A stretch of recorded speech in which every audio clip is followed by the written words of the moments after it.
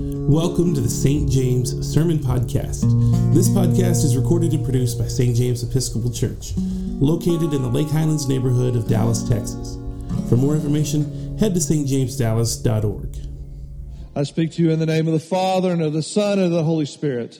Amen. Please be seated. Good morning. Wow. Here and awake. Amazing. We are in second Lent. We're finishing up the second week of Lent this week. And so I hope that you're all already starting to get in the habit of being penitent, of looking at how sinful we are, our sinful natures, and how much we are in need of redemption. If it were olden times, the cat o' nine tails would have been handed out. You would have been whipping yourselves, binding your legs with censures until they bleed. And yes, you would have to suffer the time change. We should call a holiday on today. Church holiday. Parishioner told me that they ought to get extra points for that, for being here today. I agree. Well, you're here and you're awake, so let's look at our scripture this morning. So would y'all do me a favor and take out your bulletins, turn them back, fold it back like that to page 6. Grab a pencil or a pen that's in your pew, and let's go through the scripture this morning. This is not something I normally do in my sermons, but I thought today it might be a good exercise for us to do it, especially with all you kind of tired-looking people. Might be a good thing to do. So if you're so inclined, if you'll indulge me and you'll do this with me, I believe that you'll find that you'll get a little bit more out of the scripture today. So do me a favor and just underline some Pharisees. Some Pharisees, underline that, okay? Or circle it, whatever you want to do to denote that you're going to do it. Now, some Pharisees. That's kind of like us saying, if we get mad at something the government's doing, Washington, D.C., oh! We wrap all of Washington, D.C. into this act that happens, and we condemn all of Washington, D.C. We're only talking about maybe the president, or maybe the Congress, or maybe the Senate, or maybe some portion of our government. But we say, Washington, D.C., ah! And in some ways, Luke has done this for us. He's kind of painted a picture of the Pharisees as being this mob of people who are out to get Jesus. But if we look really close, and we've been taught that, haven't we? Have y'all been taught that? Yeah, kind of. Hopefully not from me, but from other people. So here's what I want to tell you. Jesus has been visited by a Pharisee in the middle of the night, Nicodemus. Jesus has accepted dinner invitations to the Pharisee's house. You don't do that you don't do that to go to an enemy's house. You accept a dinner invitation to go to friends, right? These are religious people. Jesus is a religious person. I mean, if we look outside the Bible to other sources like, say, Josephus actually paints the Pharisees in a very positive light. The Pharisees were known for making worship, a very hard worship, accessible. They had all these laws, these 600 and something laws that they wanted you to keep, and the Pharisee says, "Yay, we can do this! It's fun! Come and join me." That was the job of the Pharisees. They were the cheerleaders. They were the ones that wanted to make it accessible. Now, not so much with the Sadducees and maybe the temple folks, but the Pharisees were trying to make it more accessible for people who weren't necessarily in the temple every day, just the temple elite. And so when we see this, some Pharisees came to Jesus and said, we have to keep in mind that they could have been saying, we just want to scare Jesus off from the way that he's going, so we're just going to tell him that Herod's wanting to kill him. But more than likely, these Pharisees were concerned about Jesus and his ministry and wanted to warn him about Herod. Now, the temple aristocracy didn't have the power to kill Jesus. Rome did not give them that power. Their religion didn't give them that power. However, Herod, even though he was Jewish, I'm air quoting, Jewish, kind of, he's already proven that he can kill mean, he did to John the Baptist, right? And so the Pharisees we're seeing here coming as friends of Jesus to warn Jesus that he's in peril. And so the Pharisees say to Jesus, get away from here, for Herod wants to kill you. And Jesus says, and here comes the next thing, go tell that fox. Underline fox. Go tell that fox. Now, I asked the first service and I was shocked to find out that nobody goes to Facebook and looks at those cute little videos that are going on. How many of you guys in here do that? Okay, I see. Some of you guys do that. If you're in Facebook, you should go and look at those. They're pretty good. I don't look at the cat or the dogs anymore, but I do go and look at those. And there's one where this guy's up and he's playing, I can't remember, a violin or some instrument, musical instrument. And as he's playing kind of out on this knoll, this fox kind of comes up and it sits down and it looks at him like, that's cool, dude. I like this music. And then another one comes up, and you're kind of going, oh, it's a fox. They're so cute. They're not quite a cat. They're not quite a dog. They're kind of in between. They're cute. Not with the Greeks. No. So when he says, go tell that fox, Jesus is not saying, go tell that cute little fuzzy, not quite a cat, not quite a dog person that, I'm going to keep about my work. No. He's saying, go tell that fox, that sinister, twisted, deceitful person. That's what he meant by the fox. It wasn't a term of endearment. Remember, Jesus has already had a run-in with Herod in the form of John the Baptist, and it didn't come out well for his cousin. So he knows what he's getting into, and he calls him out. He calls Herod out. Now, remember, the last person that called Herod out, John the Baptist, got his head separated from his shoulders because of that. So this is a dangerous game that he's playing. And he says this, go tell that fox for me, listen, I am casting out demons and performing cures today and tomorrow and on the third day. Now, you bunch of Christians, don't go to the resurrection yet. We're not there. We're not there. Now, we have been heading there. We've been heading there towards Jerusalem. He set his face and he's heading towards Jerusalem. He's done that since chapter 9, and we're in chapter 13. So he is on his way, but he's not there. He's not quite there. So that third day means something else, and it could mean, because in Luke, every word has a meaning, this third day may have been allusions to what's going to happen on the third day of his ministry, which is what? The resurrection. Yeah. So I chided you for that. I really didn't mean it. I take it back. Yet today, tomorrow, and the next day, I must be, underline must be, circle that, star it. And then out next to that in the margin, you can see what I've done out next to it in the margin. I've written this word, write this word, D-E-I. D-E-I. Or if you're Greek, delta, epsilon. Iota, thank you. Day. It means divine, of God, holy. All right. Now, most of you, if I said Greek, by the way, you just wrote Greek. Congratulations. Good job. You're all theologians. I must be about my Father's work. I must be on my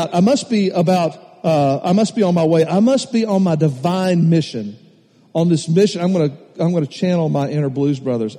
We're on a mission from God here. He is on a mission from God. All right. This is not just work that he's gone about, but he has purpose in his life. He has purpose in his ministry. What he is doing is he's called to do by something greater than himself. Now I need to get you guys to hear that. It's something greater than himself. So I'm alluding to you that there's something out there, a call on your life that is greater than yourself. All right, I'll circle back around to that. So just hang on to that. So you got that.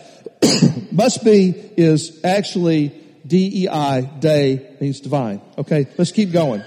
Because it's impossible for a prophet to be killed outside of Jerusalem. Well, it's not impossible for a prophet to be killed outside of Jerusalem. Prophets have been killed outside of Jerusalem, but it's impossible for this prophet to be killed outside of Jerusalem. This prophet being Jesus.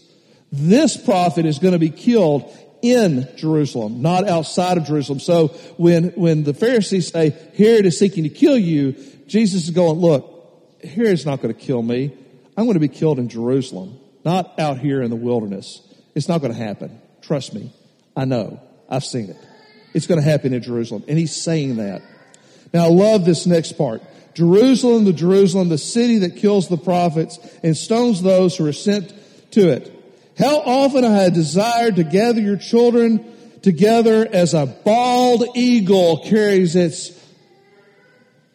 or a falcon, or some other great bird of prey. No, a chicken. A chicken. Now, I grew up in Nashville, Tennessee. I'm a city boy. The only chickens that I ever encountered were at the petting zoo. So I don't know much about chickens. Yes, it is. I can see now the loss in my childhood. But those of you who did grow up around chickens probably know the story about the hen and how far a hen will go to protect her brood. If you see a chicken that's got its wings spread out and kind of cupped around like this, she's probably got something underneath those wings. And she's going to turn her back to you. And when she turns her back to you, what is she doing? She's sacrificing herself to protect her young. All right, are you seeing now how that image looks? Jesus wants to, with Jerusalem, this city that's going to kill him, he wants to, like a hen, protect them even to the point of death, which is what a hen will do to protect its young. It's a beautiful image. Seminary professor of mine did a whole sermon just on that one sentence. It was a beautiful sermon. I'm not going to get into the graphics that he got into. It was really gross, but it was cool. So, but they're not willing. Okay, so Jerusalem was they were seeking something. They were seeking a Messiah. They were seeking somebody that would come in and rescue them. And that person came into their midst, and they weren't willing to let Jesus protect and support them. Except he did protect and support them even to the point of death. Okay, here we go. And I tell you, circle or underline, tell you. Okay. And then right out next to that, DEI. So Jesus is saying in this sentence that I'm giving you a divine commandment, or I'm giving you a divine word. I give you a divine word. You will not see me. You will not see me until the time comes when you say, "Blessed," and underline this whole section. "Blessed is the one who comes in the name of the Lord." Now, I want to remind us, Jesus is on this divine mission to do something, all right? Now, we're in Lent, we're here, we're not quite to Jerusalem, even though we know in our head exactly what's going to happen. You got to kind of step out of that for a minute and remember that Jesus has this mission and he's on his way. He's not there. This action has not happened. We're on our way as Christians in the middle of Lent. We are on our way to our Jerusalem. We're on our way on our divine mission to do something that we're called to do. And the divine word that he gives us is, you're not going to see me again until that time. Blessed is one who comes, okay? The Greek translation for one who comes is one coming. It makes a little bit of a difference in that sentence. So let me read it to you again. Blessed is the one coming in the name of the Lord. Who is the one coming? Jesus. Sunday school answer. Everybody say it with me. Jesus. Jesus. That's right. Jesus is coming. All right. Now, once again, we got to step out of, if we're reading the scripture, we got to step out of what we already know, which is Jesus is going to die on this cross. If you step out of that and you hear this sentence, what a blessing it is. It's a divine telling that the one who is coming is blessed. Who is he blessed by? God. God.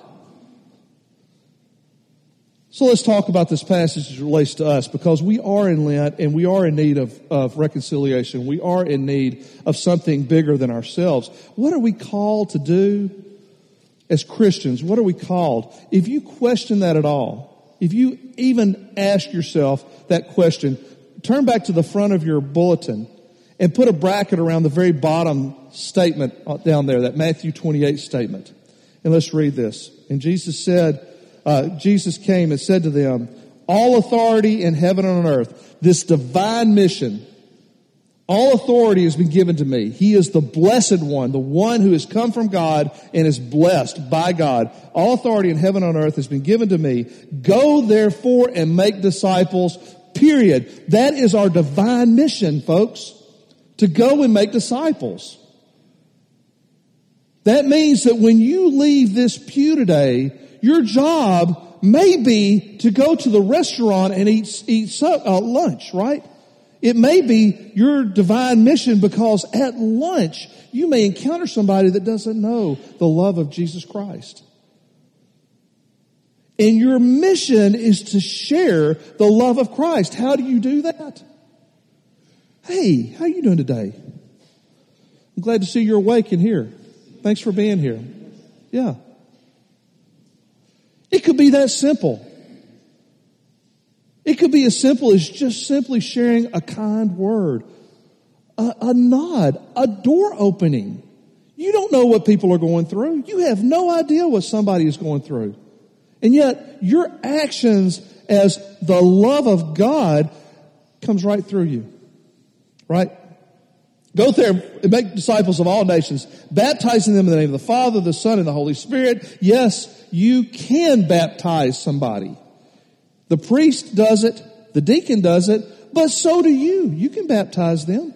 If it's in an emergency situation, you bunch of Episcopalians, you can baptize somebody in the name of the Father, the Son, and the Holy Spirit. I don't give you that permission. God gives you that permission. This is your divine mission.